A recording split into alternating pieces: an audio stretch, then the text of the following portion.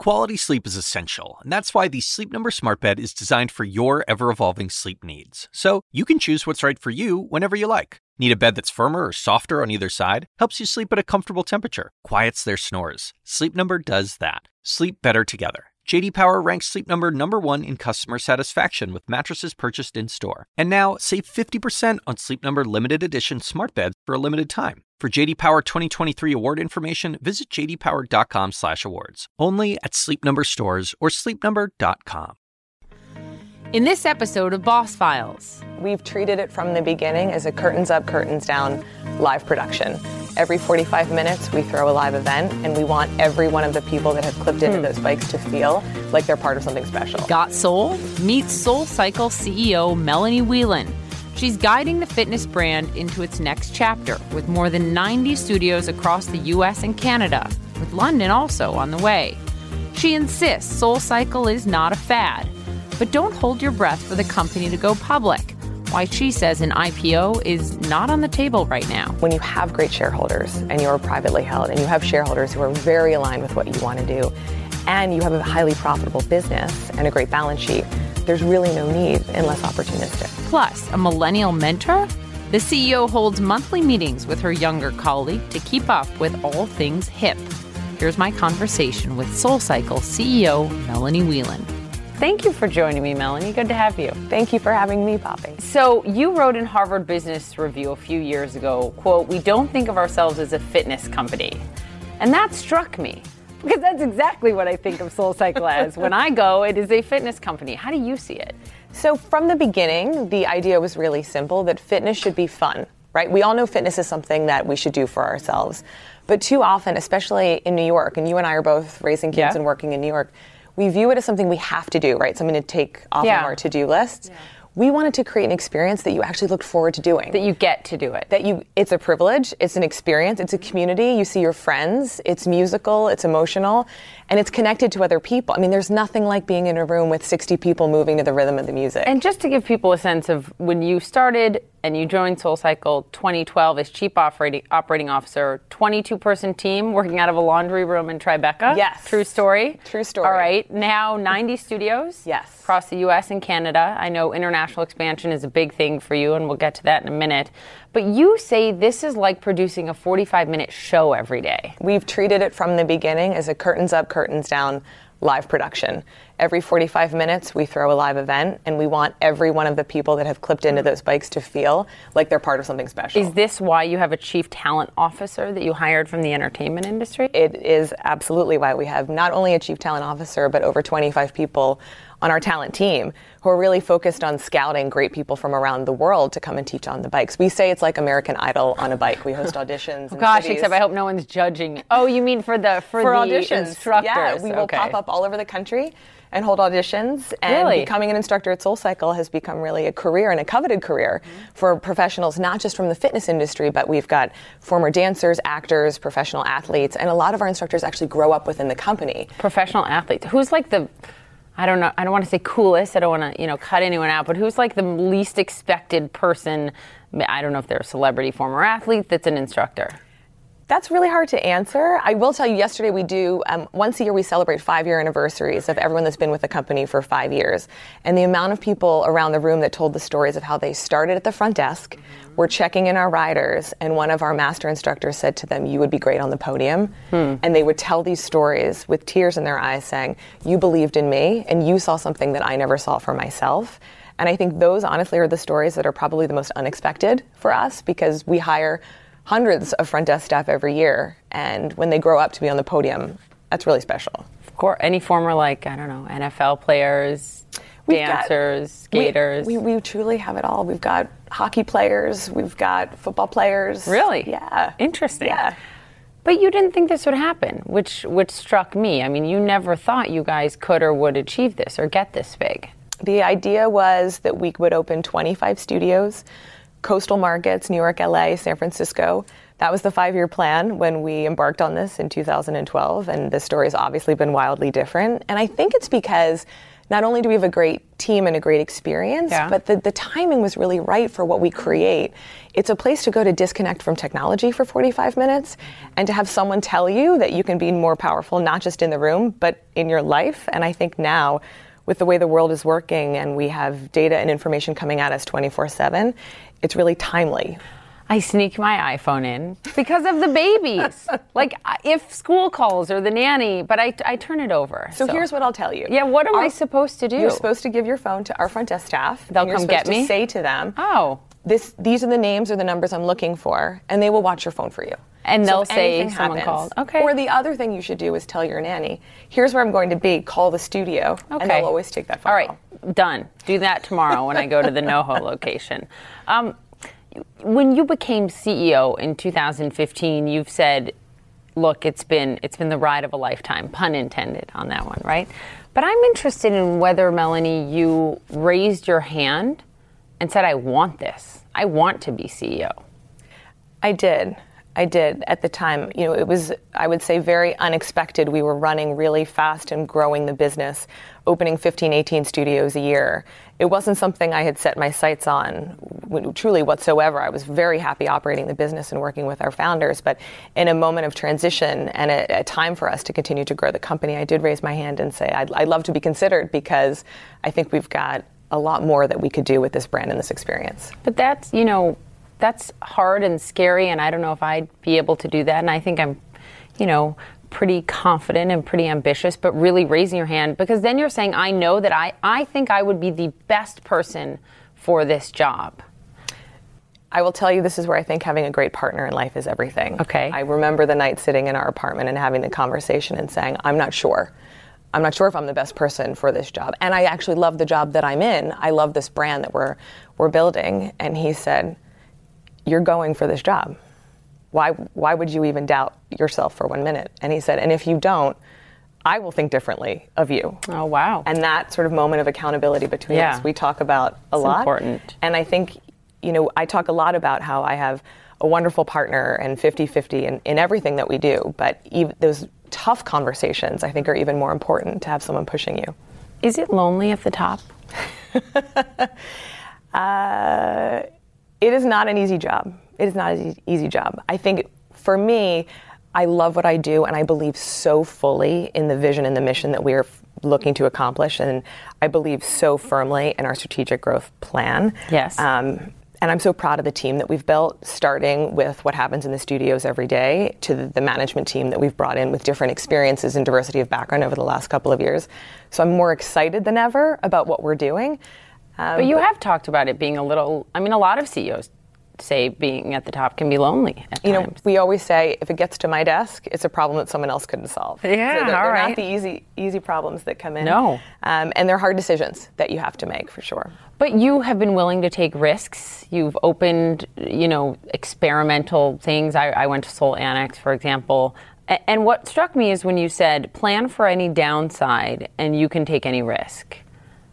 That's an interesting leadership lesson. If you plan correctly and talk about with your team all of the downsides, you can likely take that risk. I think that's right. I mean, I learned that early in my career from Richard Branson, actually. He at always Virgin. Used to say, at Virgin, yes. And that he took lots of big risks in lots of crazy industries. He still does. With his own personally, life and with his business. As well as in business.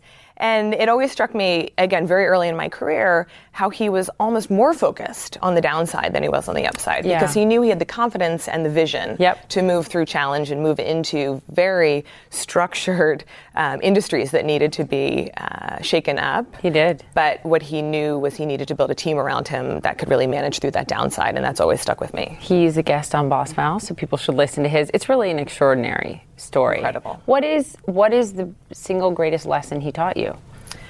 That it's a people-first world. So I had this experience that I talk about sometimes. I was 25. I was a corporate development manager on the team. We were building Virgin America at the time, which was a domestic air carrier to be named something Virgin. And I thought this was the most exciting thing that we could possibly be doing in the world, and certainly within the portfolio of Virgin in the US market. And Richard was coming to town, and I had been working for months on the business plan and the hiring plan. And my boss said to me, "You're going to go and present to Richard in the hotel lobby when he arrives." And I thought, this is great. Wow. So I get all prepared, and I'm rehearsing everything. And I go to the hotel, and I'm sitting in the lobby, and it's 7 o'clock, and it's 8 o'clock, and it's 9 o'clock, and there's no Richard. And I'm like, where could he possibly be? I have the most important business that we're developing for him in the US. And he came in 2.5 hours late, and he said, "I'm so sorry." He was so gracious. He said, and this was before the days of Blackberries and everything. Sure. He said, so graciously, "I always take the cabin crew out when we land on a Virgin Atlantic flight, no matter where in the world." Wow. And so I've been with the cabin crew, and we think one thing led to another, and you know how it goes. And in that moment, it truly crystallized for me that there's nothing more important than the business that you're in. No matter where you think you're going, the people that are with you today, are the ones that are creating the opportunity for the future, is what's most important. Well, it's like, that famous Maya Angelou quote, and I'll sort of, won't get it perfectly, but people never remember what you did, but they'll remember how you made them feel. Yes. And for him, you're saying it was about how did he make that team that worked for him feel? And you focus on that now.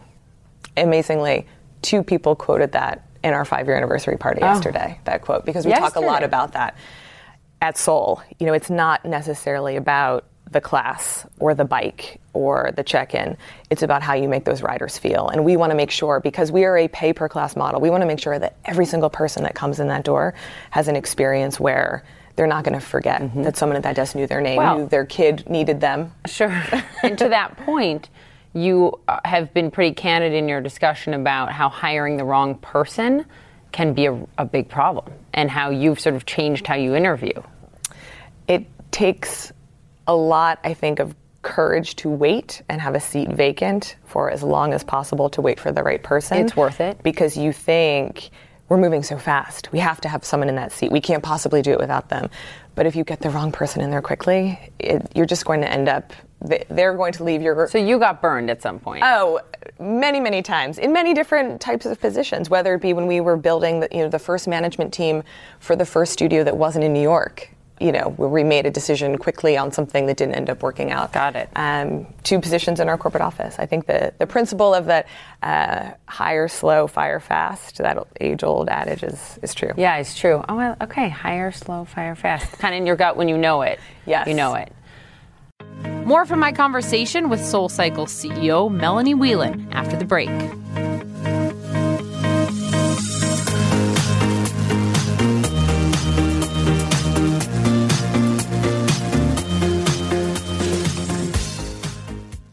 I think most people, certainly I, only have known SoulCycle for the bike studios and then, the Annex experiment.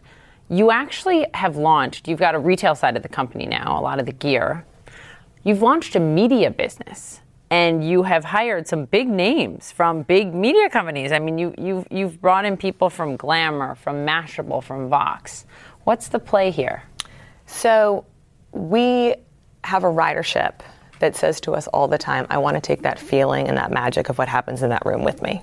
And we've been hearing this for years and years. And so the idea behind the media team is to start to create experiences that decouple the magic of SoulCycle from the bike and from the studio, and help our riders extend that in their lives. And the first thing that we've done is launch music outside of the studios. So like a Spotify, Pandora thing? Yes. We have playlists, and we have motivational coaching tracks that are on Apple Music. But we've launched an event series called Sound by SoulCycle. The most recent event was up in Harlem. We took over a church, and we had 2 musical artists come, Louis the Child and Ellie Dewey. We had 350 people moving to the rhythm of the music. We had the bikes up on the stage more as performance art. And the idea was, let's take the soul out of the studio and bring it into a much larger venue and make it more music-based. And how do you make, is this like you're competing with Live Nation at some level? You make revenue comes from ticket sales? That was actually for the brand. Okay. So that was not a ticketed event. But you made these big hires. You're obviously going to make money on this. That's the goal, right? We are going to grow this in a couple of different ways. Okay. And we're working through that now. But for us right now, what we want to do is give our riders an opportunity to spend more time with us, whether that be through content that we create in these live events, or in ways that we can take that content and package it for them as they go. Well, that would tie back sort of to what the founders did, which is instead of spending that, I guess it was $2,000 they had left on ads, they spent it on T-shirts, so sort of people were the advertising. Yes. In a sense, this is a big branding play as well, right? And it absolutely is. And in the world of social media, yes, being such a huge growth engine for us and for the brand, the ability for us to amplify our message and our experience in that way through something that Louis the Child could create, or the Chainsmokers just hosted a private event in our Las Vegas studio and then took the 60 riders. There's something that doesn't go together with Chainsmokers and SoulCycle, but okay. Well, I don't know if you've seen, I'll show you this. I don't. One of their videos in 2014, they actually filmed at SoulCycle, really? Which was really funny. They've been fans of the brand for a long time, but their music is really inspiring and moves people. Our mission is to move people to move the world. I was thinking more like chain smoking, actually smoking. Yes, there you go. See, so I need a millennial mentor, which we'll get to in a moment, to get me hip. I've read that you've learned quite a bit from Disney and from Starbucks, and I'm wondering what you've learned from them. So I looked at Starbucks a lot in terms of Howard Schultz has always said that he wanted to build a place that wasn't just about the coffee, but that was about the community and really a third place for people to go. And as they have grown that business enormously, globally, he and his leadership team have really stayed true to that mission of being people first, being community first, and always innovating around the coffee and the offering that they have in their locations. So we do look to them a lot. I think they have an ethos and a way of being that's very similar to who we want to be. We look to Disney because they're a live experiences business that has figured out how to translate the power of great talent, right, into theme parks and retail and other experiences around a whole ecosystem that's based on this idea of being a kid and the joy that comes from that. And you can't really say the word Disney without smiling and thinking about your favorite character. I can't wait till I take my kids to Disney World. I mean, I want to take them like tomorrow. My husband's like, they're not even big enough to get on the rides. And they will love it. But that's what we want SoulCycle to be, right? And that's why it's never been about a bike. It's been about an experience that you look forward to doing. And time for yourself. Well, yes. So let's talk a little bit about Howard Schultz and what you learned from him. He's someone I know well and have covered, his leadership and the business for years. And I'll never forget, Melanie, a few years ago when he joined me for an interview, and he talked about a new store that they opened in Ferguson, Missouri. And this is right after all of what played out in Ferguson there, right? And what he found was that it became one of their best performing stores in the United States, opening in a low-income area. And when you look at the 90 SoulCycles across the U.S. right now, they're all in cities where the average income is at or above the national average. And I'm interested in, when I think about Soul and I think about your mission statement, it's bring soul to the people. And it's not cheap. I think my class locally is about $35. Have you thought about that and expansion into more low-income areas and how that might be possible and if that's important for the brand? Yeah, we've actually thought about that a lot in terms of soul to the people, exactly as you said. And the way that we have approached this is we actually have in our 90 studio locations excess inventory in terms of class times that we wouldn't be able to fill, and also fairly low-income neighborhoods and communities that are very close to where we operate today. Sure. And so we've gone after this starting in 2014 by creating a program called Soul Scholarships, where we bring in teens from these underserved communities and work with community organizations to bus them in for not just a SoulCycle class, but for a whole mentorship program that we've designed around that. And the idea is that, we always joke that SoulCycle is like a gateway drug in your life. You start with soul, and then you start eating better and sleeping better and making these other changes in your life. And so for these teens in these underserved communities that may not have access to education around healthy eating and fitness habits, we want to start them on Soul because it's fun, right? And then we bring in experts around how to make good choices in the grocery store, things that they can bring home to their families. And you've been doing this for 4 years. We have been. And that's fascinating. And in all the interviews I've read of you and seen, I haven't heard about that. And I wonder how many people know about that. I mean, good. That's great. We talk about it a lot locally in the studios because it's our local studio teams that actually create those relationships and go out and what have you program. learned from it? Like what has worked? Clearly it's working, right? If it's 4 years in, 5 years in. It's working. I would say that we've learned both good and bad. We've learned that it's hard to scale something that isn't your core business. Got it. And you need to resource things appropriately when you want to go after something new. But I think what we've also learned is that when an experience is fun and musical and emotional and you put real heart behind it, that the impact that we can have as a brand in the world is, I think, even bigger than we expected it to be. And is there a way, do you think, to scale as you expand internationally and more across the U.S. into actually opening studios in some of those lower income areas, maybe pricing down some of the classes? Do you think that's possible? Is it something you're interested in? It's something that we've talked about, and honestly, as a young and fast growth company, something we haven't put capital against right now because we've been so focused on opening the studios in the markets we have. But it is very important to us to give back to those communities around us. And in addition to Soul Scholarships, we raise a lot of money locally in the studios that we have. And that, frankly, up until now is where we have been focused. But so maybe something we have spoken about. Got it. Tell me about reckless optimism. I want to write that across my mirror every morning and read it. I think it goes back to what you were saying about, is this job a lonely job? There are barriers that you can think are not, that are insurmountable. And, to sit in this role and to push through with a competitive landscape that's evolving with, ultimately we're competing for people's time. I mean, you're up at 2 a.m, you're working long hours. Not 2 a.m, not 2 a.m, 4 a.m. But thanks for the extra credit. And you're working the way that you are, and you've got kids, and you're being pulled away from your family. People have to really view this as the best use of their time. And so to push through that, I think it takes reckless optimism and hope and belief in what you're doing to bring people along with you to say, guys, we are going to pivot this, and we're going to go global, and we're going to not focus on domestic openings right now. And we are going to be able to do all of this by May. Without reckless optimism, I don't know if we could actually get there. That's a good point. So a question becomes the evolution of the brand. International expansion is a big focus of yours right now. London, elsewhere, what should we expect? So in 2019, we're very focused on London. We think it is a tremendous city, one of my favorite cities in the world. And we're going to open 3 or 4 locations this year, starting later this year.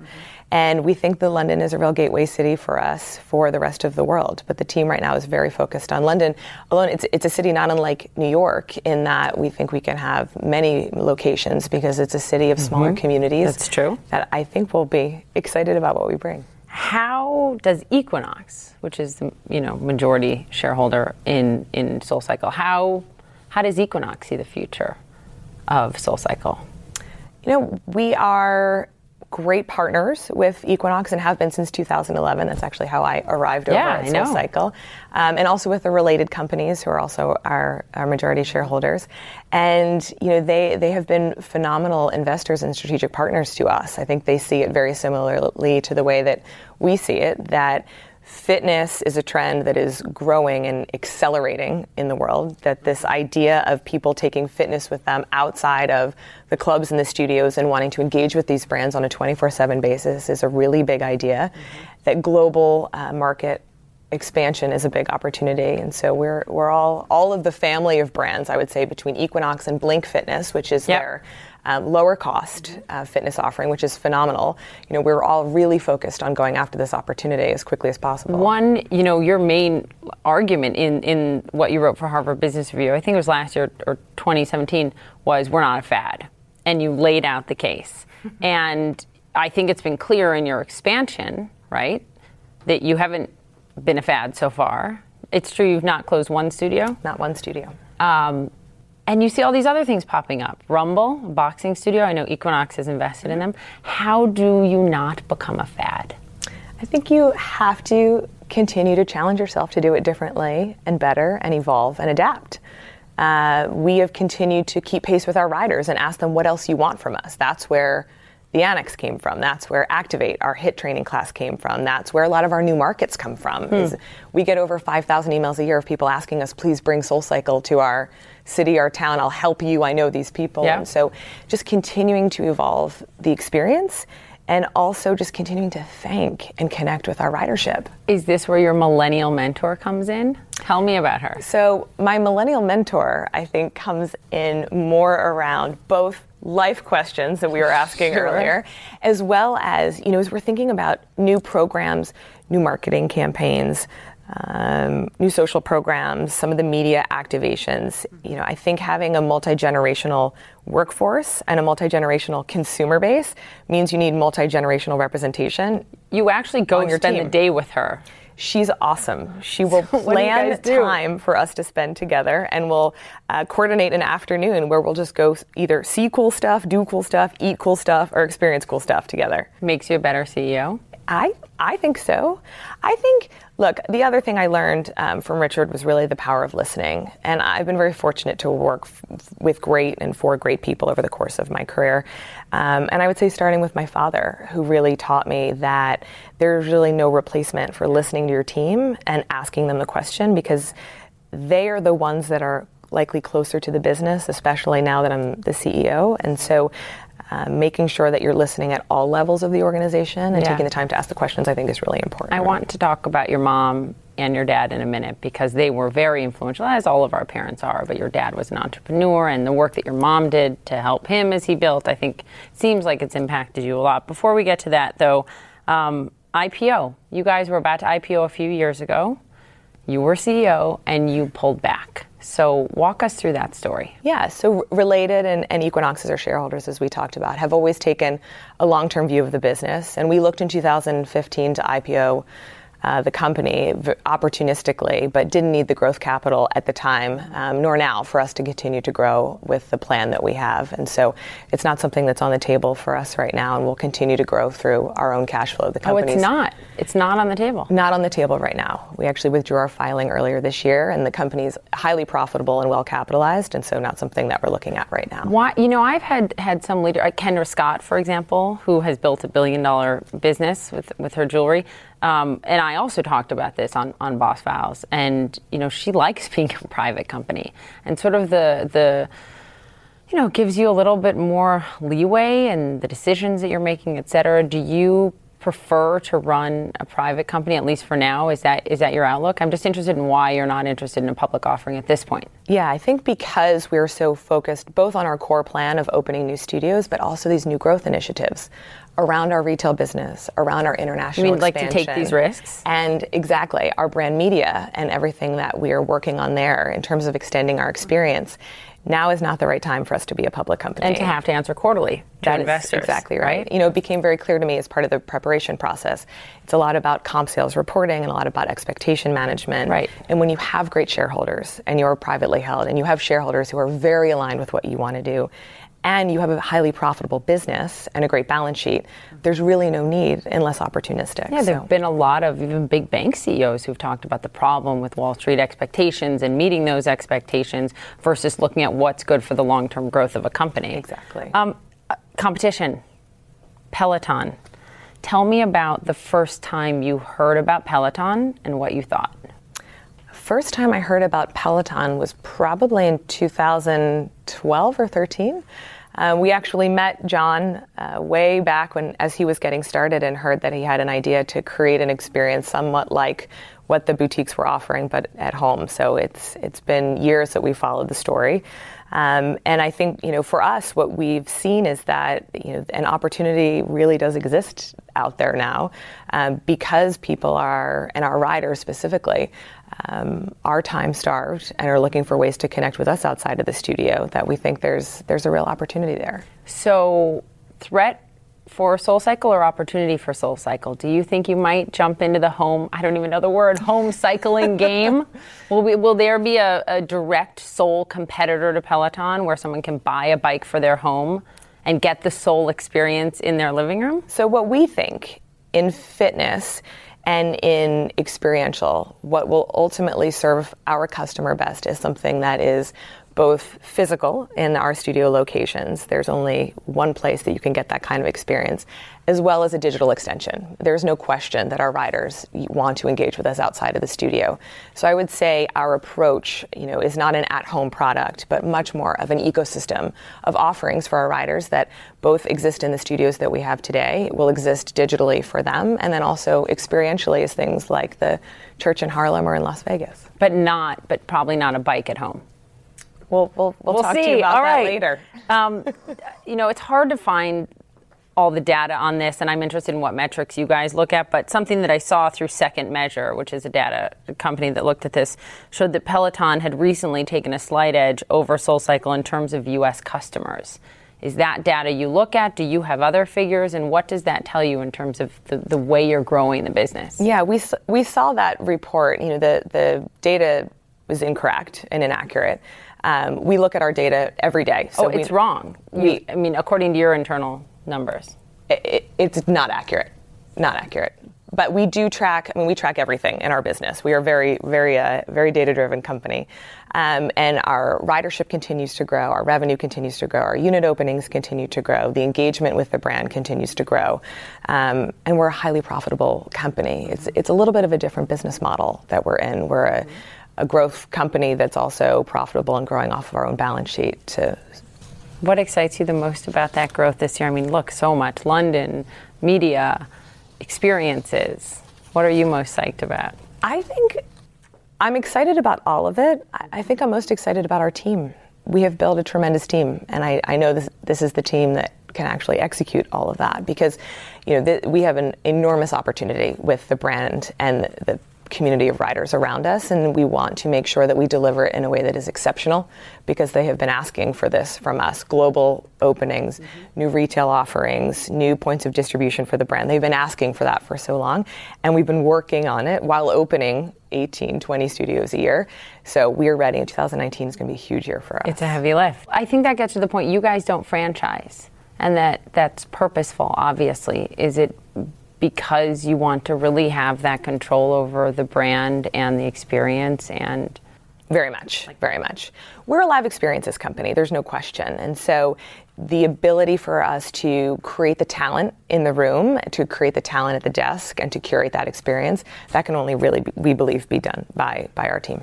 I remember taking a SoulCycle class when I was newly pregnant. No one knew.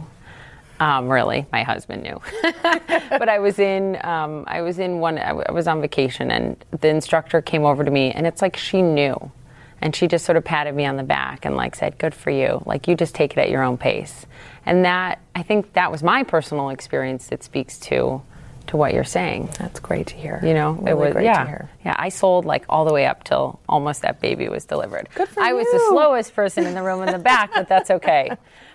More from my conversation with SoulCycle CEO Melanie Whelan after the break.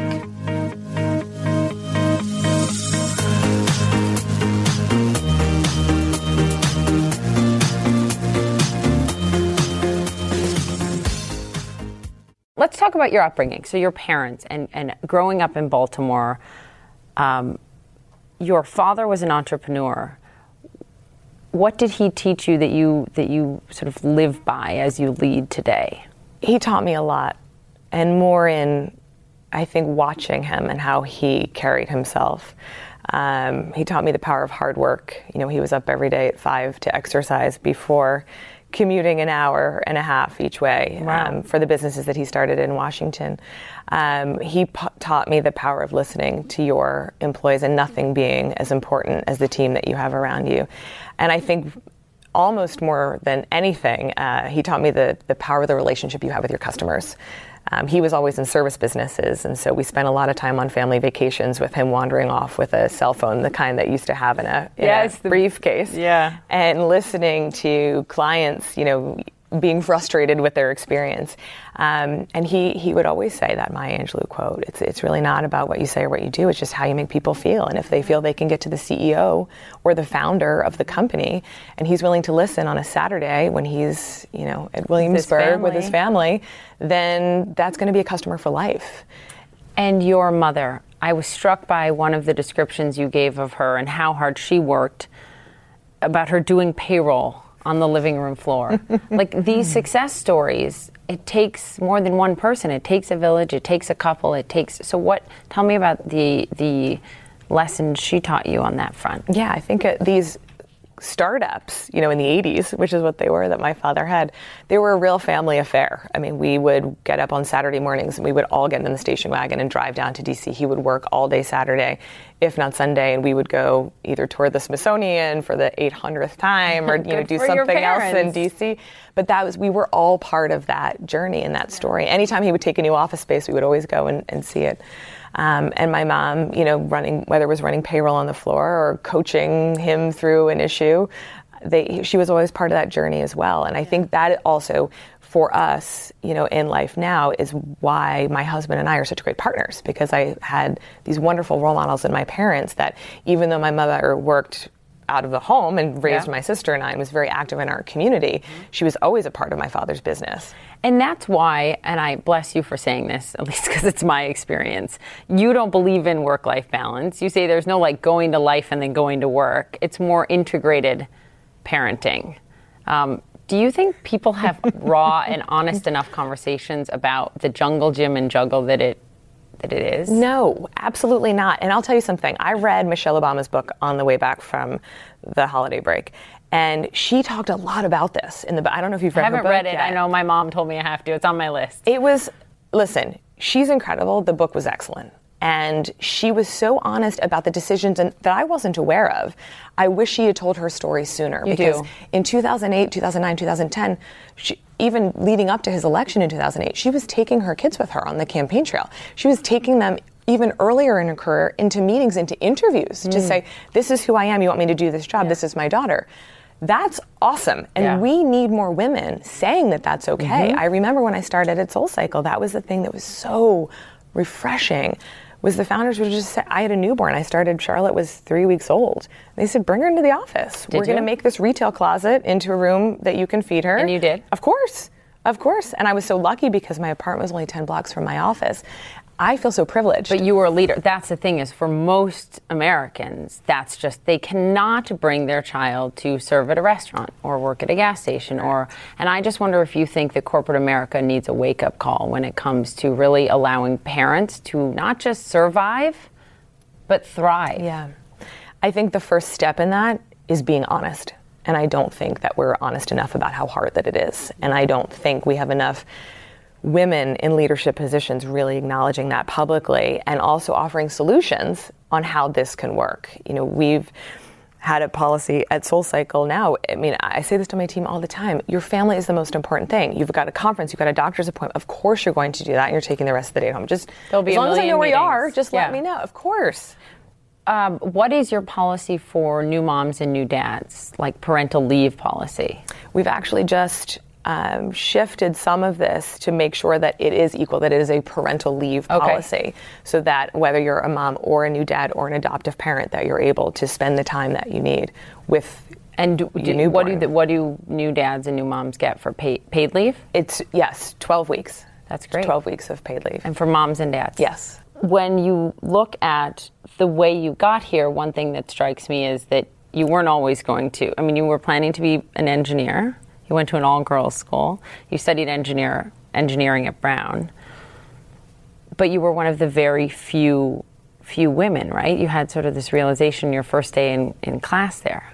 Yes, I grew up 12 years of girls' school with 70 girls, many of whom are still my very close friends. Really? And my mother believed, the whole reason we lived in Baltimore and not in Washington where my father worked, was she really believed in the power of education, that anything was possible with a great education, and that having two daughters in the early 80s, putting us into girls' education was really important to her, so that we never looked over our shoulders when we raised our hands and always found our voice. And so coming out of that experience, which was really a microcosm, and somewhat of a utopia, I would say, although girls can be sometimes tougher than boys, I think. I was just going to say, was that tough? Coming out of that and then starting at Brown, my first lecture the first day, we had 150 people, and I think there were less than 10 girls in the room. Looking around, I thought, where are all the women? In my science classes, it's all women. And in my math classes, it's all women. But that was also really powerful as well, because the truth of it is, the world and a lot of the rooms that I'm in are majority male. Still? So Depending on which office I'm in, yeah. Not in my office. Yeah. But, as a CEO, I spent a lot of time raising money, talking to investors, with my board members. It's, it is a 50-50 world, and we have to be comfortable finding our voice and being as powerful with men in the room as women in the room. And I think that's what engineering at Brown taught me. So what role should or do you think there's a role government should play in that? And you saw what happened in California this year, where it's now mandated that companies over a certain size have at least one female board member, and it's going to go up from there. I think we see that in Europe. There's quotas for some. I think we need some catalysts for change. And I think if left to our own devices, we're not going to make a lot of the changes that we need. And so I think that that's excellent.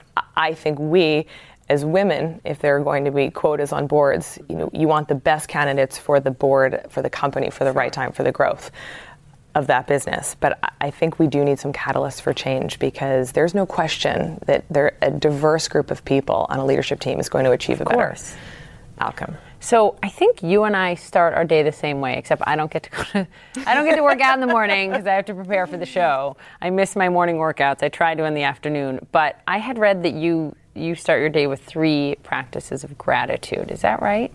I try to. Me too. Yes, most mornings, yes. And if not, then we do that at night as part of my bedtime routine with my kids. Oh, you do it together? Yes. Oh, that's good. I do it alone, laying in the dark, not wanting to wake up. And then I think, what are 3 things I'm thankful for?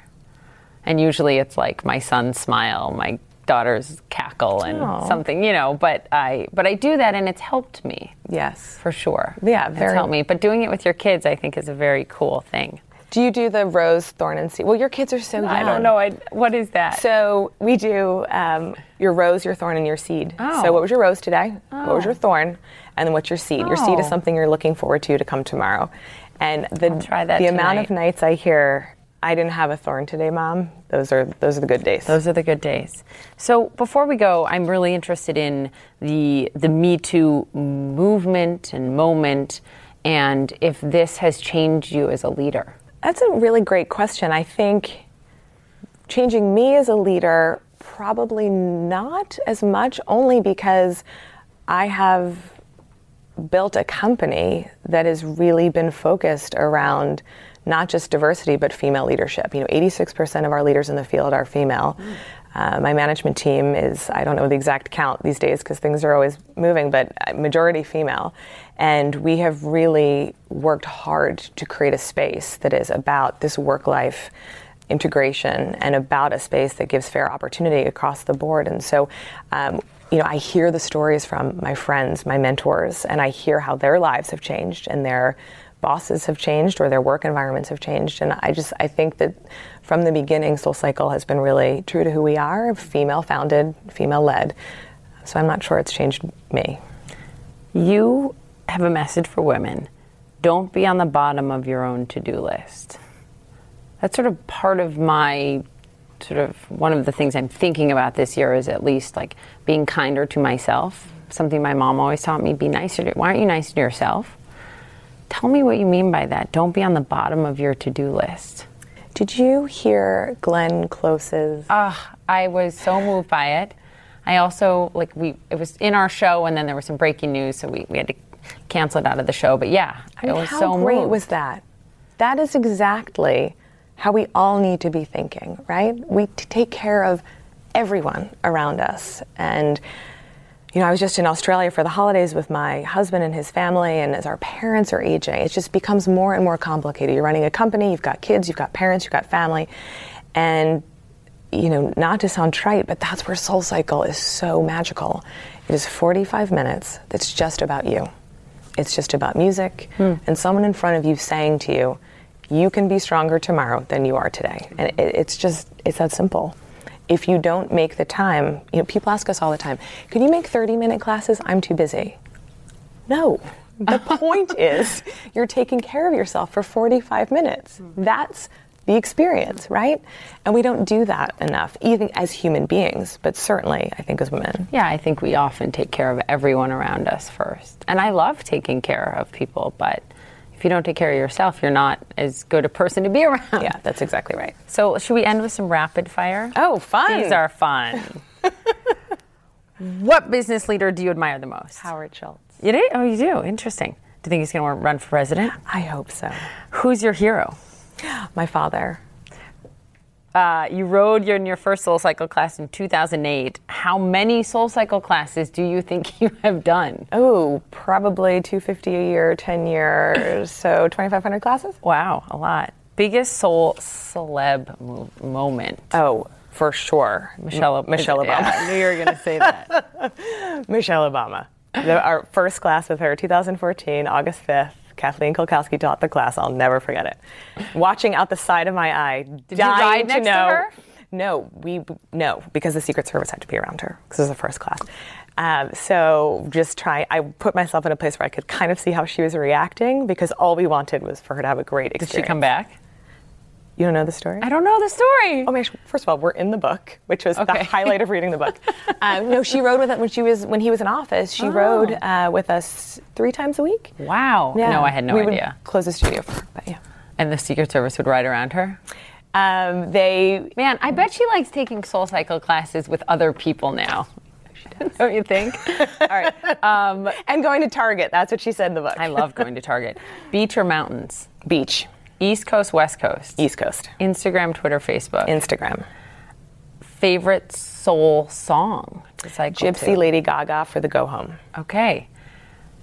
Favorite soul instructor? Can you do that? Could never. Could never. Favorite soul studio? Oh, Tribeca, my home studio. And let's end on the handoff, because I have to get my husband into this. The soul parental weekend handoff. So here's what you do. You're going to get up. You're going to come to SoulCycle. You're going to take the 8:30 class. Your husband is going to be feeding the children as you leave. The meal will be done at 9 o'clock. At 9, he will leave the home with the children. They will be fed, and if they are in diapers, the diapers will be changed. You will walk out euphoric at 9:15. Children will be handed into your arms. He will walk in, and you will be ecstatic going to get a cup of coffee with your fed and bathed and diapered children. Look at that. All right. Well, that is Melanie Whelan and David Whelan circa 2012 to 2016. That's when everything goes according to plan. No kid throws up. Right. No kids' naps are off. All right. Melanie Whelan, good luck. I look forward to seeing what this year brings, and thanks for your time. Thank you so much. Of course. Thanks Great a to lot. be here. Thanks so much for listening to this episode of Boss Files. If you're a new fan of the show, please go to Apple Podcasts or your favorite podcast app and subscribe. While you're there, leave us a review and let us know how we're doing. As always, you can follow me at Poppy Harlow CNN. When you work next level. And when you play next level. And when it's time to sleep, Sleep Number smart beds are designed to embrace your uniqueness, providing you with high-quality sleep every night. Sleep next level. J.D. Power ranks Sleep Number #1 in customer satisfaction with mattresses purchased in-store. And now, the Queen Sleep Number C4 smart bed is only $1,599. Save $300 for a limited time, only at Sleep Number stores or sleepnumber.com. Prices higher in Alaska and Hawaii. Quality sleep is essential, and that's why the Sleep Number smart bed is designed for your ever-evolving sleep needs. So you can choose what's right for you whenever you like. Need a bed that's firmer or softer on either side? Helps you sleep at a comfortable temperature. Quiets their snores. Sleep Number does that. Sleep better together. J.D. Power ranks Sleep Number #1 in customer satisfaction with mattresses purchased in-store. And now, save 50% on Sleep Number limited edition smart beds for a limited time. For J.D. Power 2023 award information, visit jdpower.com/awards. Only at Sleep Number stores or sleepnumber.com.